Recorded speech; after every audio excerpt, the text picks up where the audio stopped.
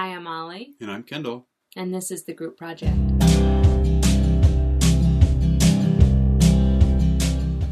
The Group Project is a podcast telling people stories about making a difference in the world.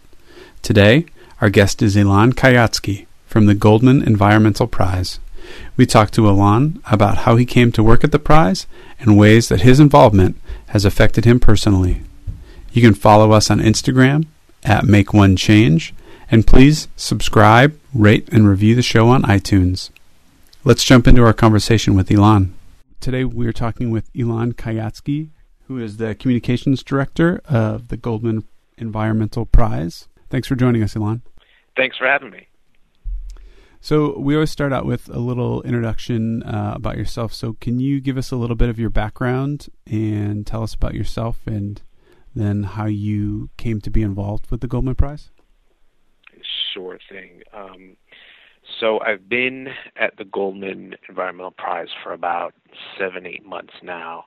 And before that, I worked in various capacities in journalism, as a writer, worked for a member of Congress in New York as communications director and a director in his district office, and as well as at the Jewish Community Federation, which is a foundation in San Francisco that does Jewish social service and educational, cultural programming. And I came here last year in the midst of, I think, what a lot of people were feeling in 2017 after the election, and with a lot of feeling of sort of helplessness and disorder and chaos and all kinds of other strong feelings that are hard to assimilate and direct, of wanting to be involved in something sort of deliberately providing meaning and purpose in my life that I related to, and that's not a diss of anything I was doing before, but I felt like I wanted to make a change and support something that I could feel my sort of impact a little more directly. So the Goldman Prize is something I was only vaguely aware of, and I had not been specifically involved in environmental work previously, but had strong feelings and opinions and concerns, and it's proved a great fit for me. The impact of the foundation is pretty great in sort of backdrop of not just disorder in the world, but of rampant greed and malevolent forces doing all kinds of things. It's easy to feel helpless and lost and unsure what our roles are and what's most helpful. And I think what the prize gives me and my coworkers and many of the people who follow its work is inspiration, is a sense that here's all these terrible things happening sort of by the usual suspects as it's been happening through much of history. Greed and economic forces and self-interest and all these things lead people to do bad things in the world, and it's often easy to get away with those things if you are powerful or connected to the powerful or have the wealth to protect you or have those kind of connections, and people in the face of those things have pretty long odds at fighting back a lot of the times against those things. And yet here we are. If you look all over the world, and sometimes you don't even have to look far, you find people who are not silenced or powerless in the face of these overwhelming odds, but actually start things. And in the case of the prize, these are regular people like you and me who say, oh, this terrible thing is happening in my backyard. It's pretty unacceptable for all these reasons. And even though it seems crazy that I could do anything, I'm just going to start something. It takes that initial sort of conviction and courage, and then a grassroots movement is born. One person starts this thing, and it has this multiplier effect, and all the other people come on board. And in the work of the prize itself, we're finding people who are deep into this process of fighting back, and these are people who have actually won. Maybe they didn't win everything, and maybe the battle goes on, but they've won a significant battle and have a significant achievement, meaning that they've actually fought back and stood on a level or above that of their adversaries, and made change in the world and made impact in their communities.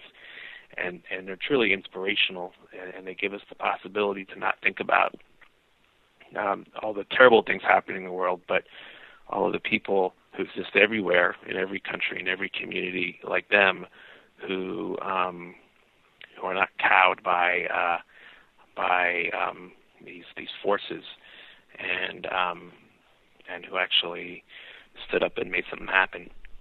So you kind of talk about what the prize recognizes. So that is the prize a recognition of that particular person or small group of people sometimes, right? Who have overcome those odds or have had that victory. Is that what this prize is specifically recognizing, or are there specific criteria, I guess, for the determining the prize recipients? Sure. The prize recognizes an individual person, or sometimes it's a pair of people who were central to a campaign or a movement that was successful. So obviously in any campaign or movement, there are many, many people who are critical to making it happen. We find what we believe are the central figures who were the catalysts and leaders and the really crucial people involved in these things.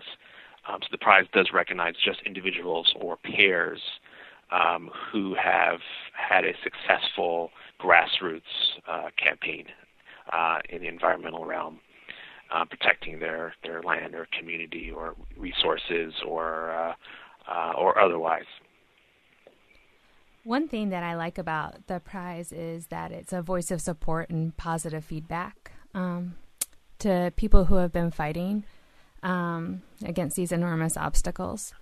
And I watched some of the recipient videos, and I was so moved just watching those that you see these people who are obviously have such an internal strength and will, and then you see them in the face of people who are supporting them, just such a softness come over them that they themselves are touched in the face of feeling supported.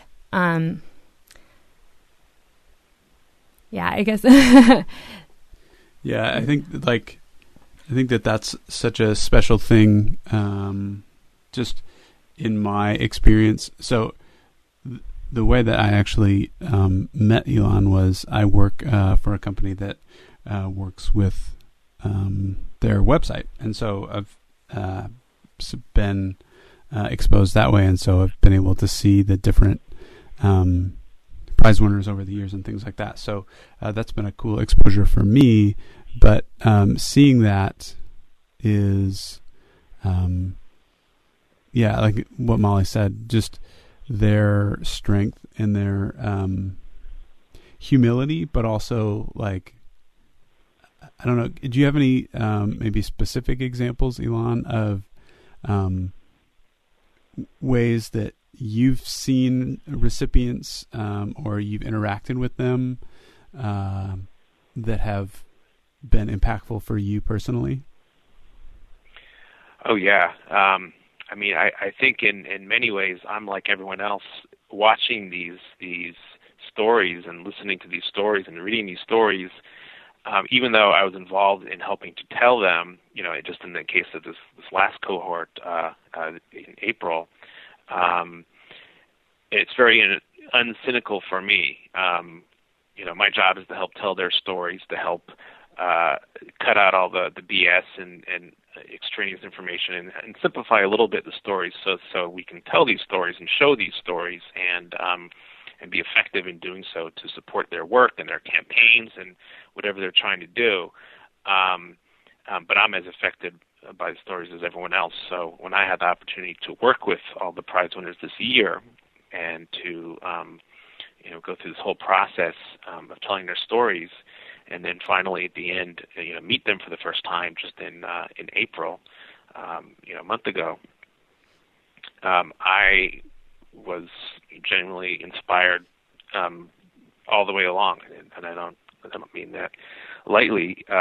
It's sort of, you realize that people have sacrificed a lot to do what they do, and that puts them on this higher plane, perhaps. They are ordinary people, but they are people who have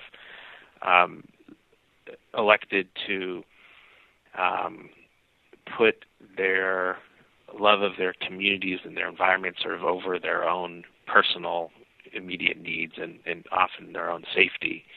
Many of them had death threats and intimidation and harassment, and our Colombian prize winner Francia Marquez actually had to leave her community and seek protection,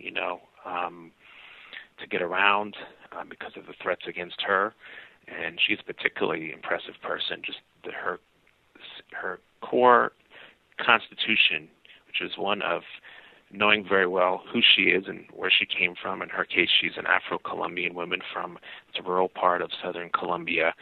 And I heard her a million times talk about her story, sometimes in interviews, sometimes, just telling me, sometimes in other contexts, formal and informal.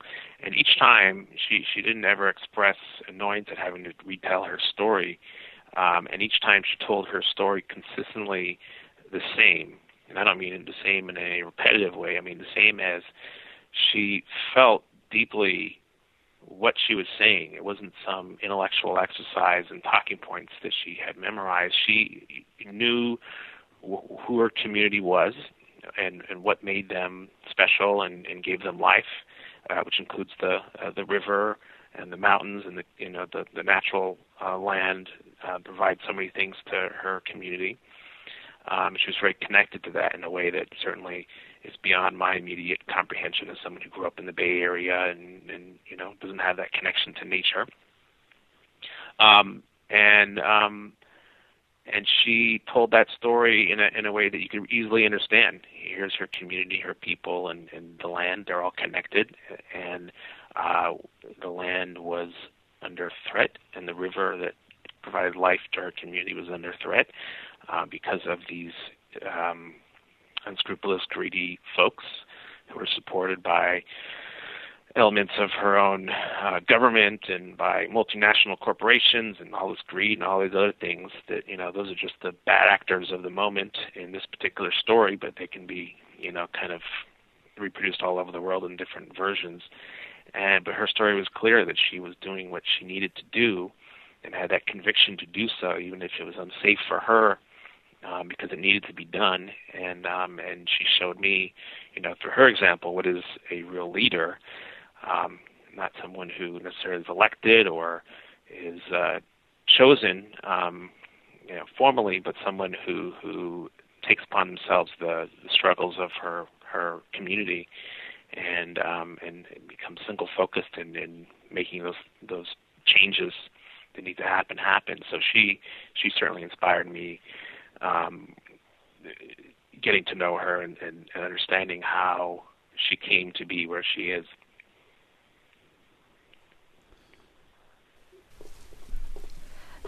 What have you learned or how have you been changed by working with the different Goldman Prize people?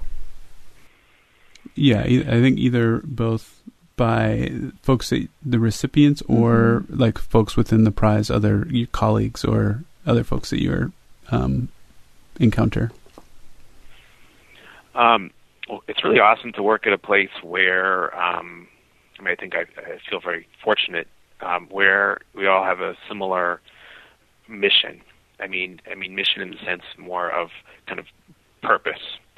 I didn't come from an environmental background, and I wasn't even aware that I would work in this capacity. But I've come here, and it's clear to me what we're doing and why, and the benefit in the world. So it gives me sort of strength and energy in a way I think other people feel also who work here. And I think as I get to know the environmental community and all these many great nonprofits and people who do this work and the funders who they rely on and just all the different parts of it, people are really motivated by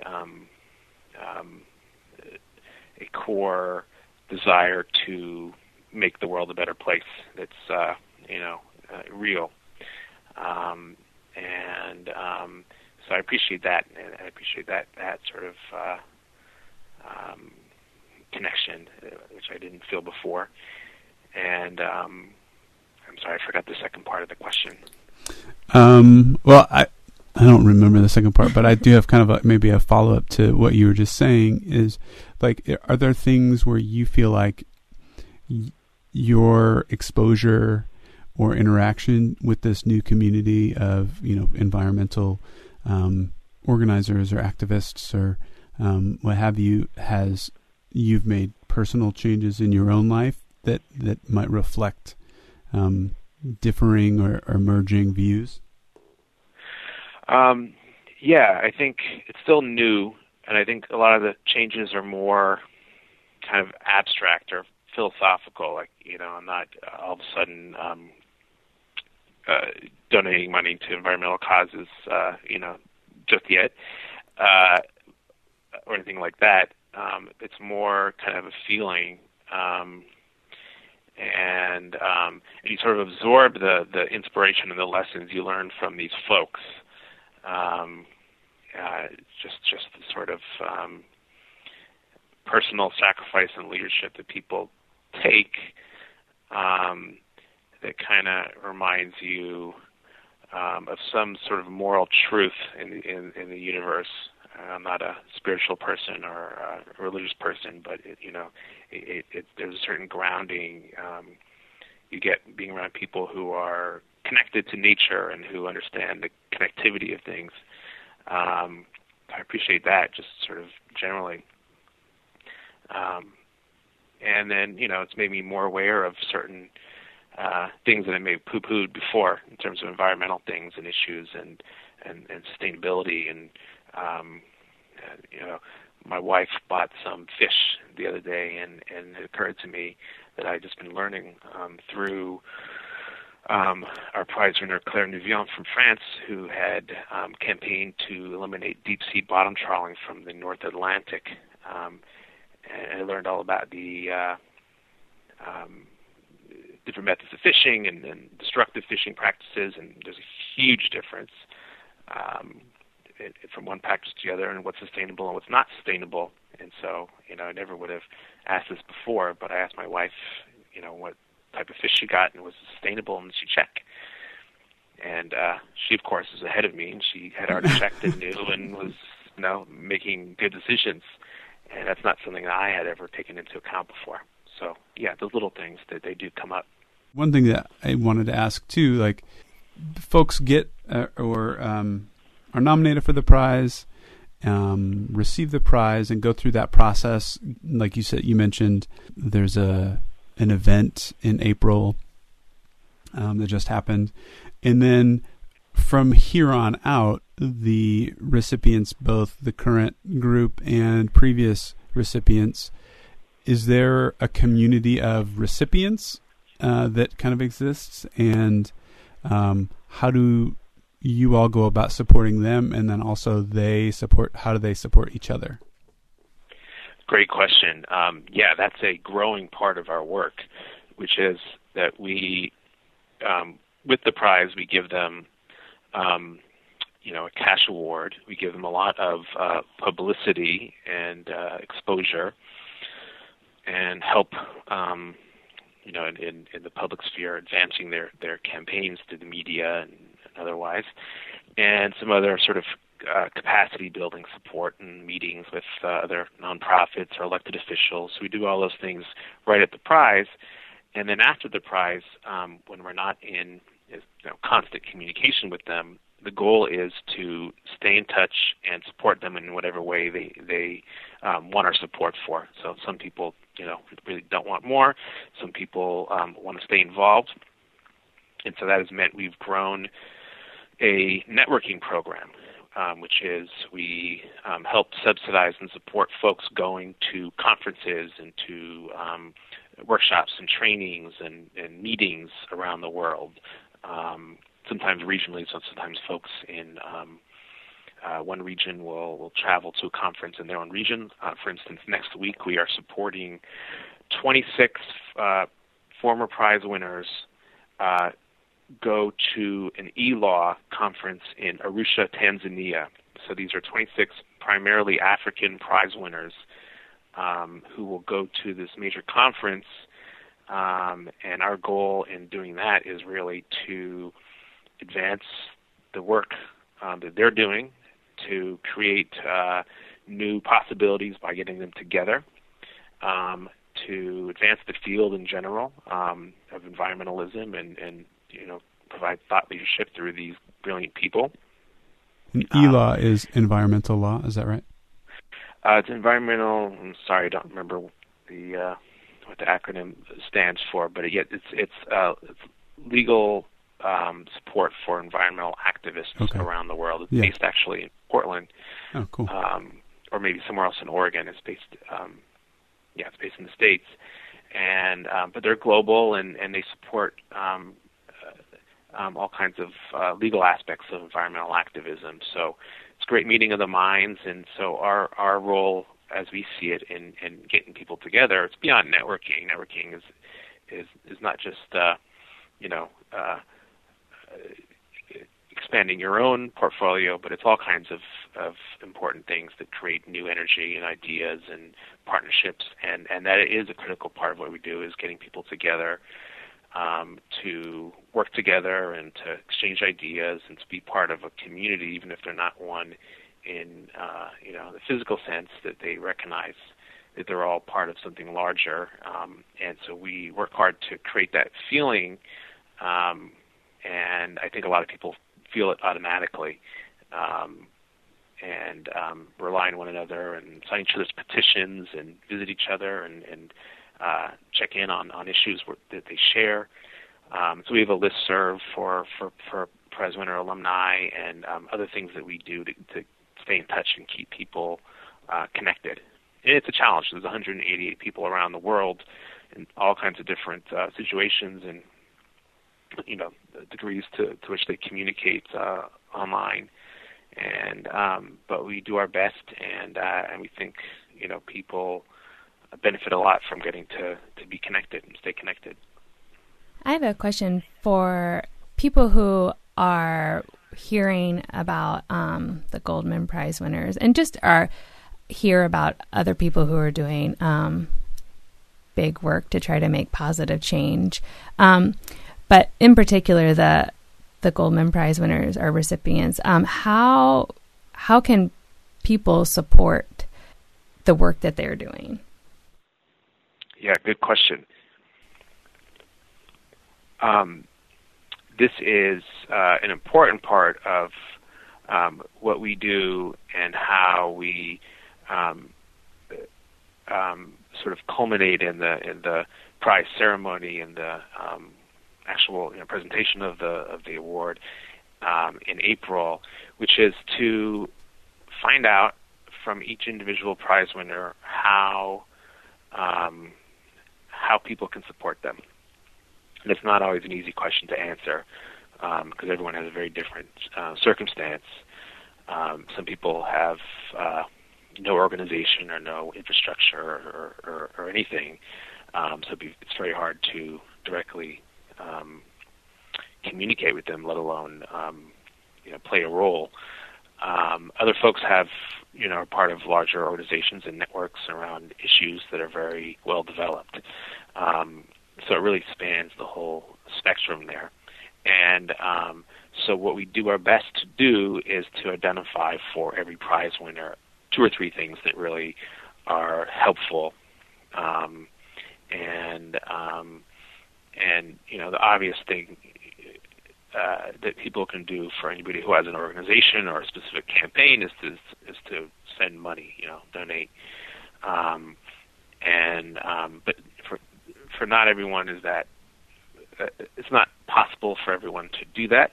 Sometimes it's hard to donate money across international borders, or they may not have an organization, or it may be more informal. So it's not an option for everybody. Other people, it's really about advocacy. Leanne Walters, who is our prize winner this year from Flint, Michigan, who exposed the Flint water crisis. She has a major goal, which is to change the EPA's lead and copper rule. Right now, the EPA's rule has a lot of loopholes. There's some lack of clarity in how you're supposed to do water testing and what you can and can't do as a municipality or a jurisdiction that's testing water to reveal lead and other contaminants. And she found that in Flint, the lead and copper rule was followed in a way that yielded improper testing by the city and by the state. So when she actually went to testing the water, she used much more rigorous standards and a more rigorous interpretation of the lead and copper rule, and which yielded the true results, which showed horrible contamination.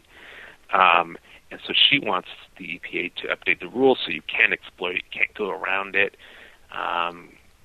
And my understanding is certain cities and states, I think Oregon being one of them, sort of exploit these loopholes in ways that were not intended by the original rule, but aren't really questioned or enforced widely. So that would be an action that folks can take to support Leanne, which is to write to a member of Congress or to the EPA directly and say, hey guys, let's change this lead and copper rule to clarify, exactly how you should test water for lead and contaminants and ensure that this rule is enforced so nobody can exploit it and so we don't have another situation like Flint where you're testing water and it's showing everything's fine when in fact it's not fine.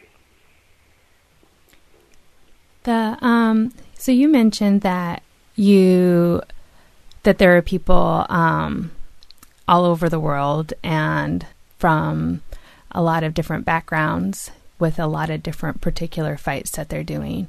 Have you seen a common thread throughout the different recipients, just either part of their constitution or a motivator for them that's allowed them to stick with something that is so hard and so consuming to their life and at times threatens their life? Yeah, sometimes these things are hard to put to words, but when you meet these folks, you realize there is a common thread, and it can sound sometimes sort of cliched or trite to try to sum it up, but I do sense there's a certain clarity, there's a certain focus that someone who understands very clearly right and wrong and what their sort of role has. I guess it's one thing to identify that this is wrong and something should be done, and then it's another step to say, okay, well, maybe I'm the person who can help do that. And then once you get into these battles, they become sort of battle scarred, and they've been through all these things and ups and downs, and you just get deeper and deeper into it. So they're pretty real in terms of the way they talk about them. So there's some kind of moral clarity and clarity of focus and of their purpose and their role and what their work needs to yield.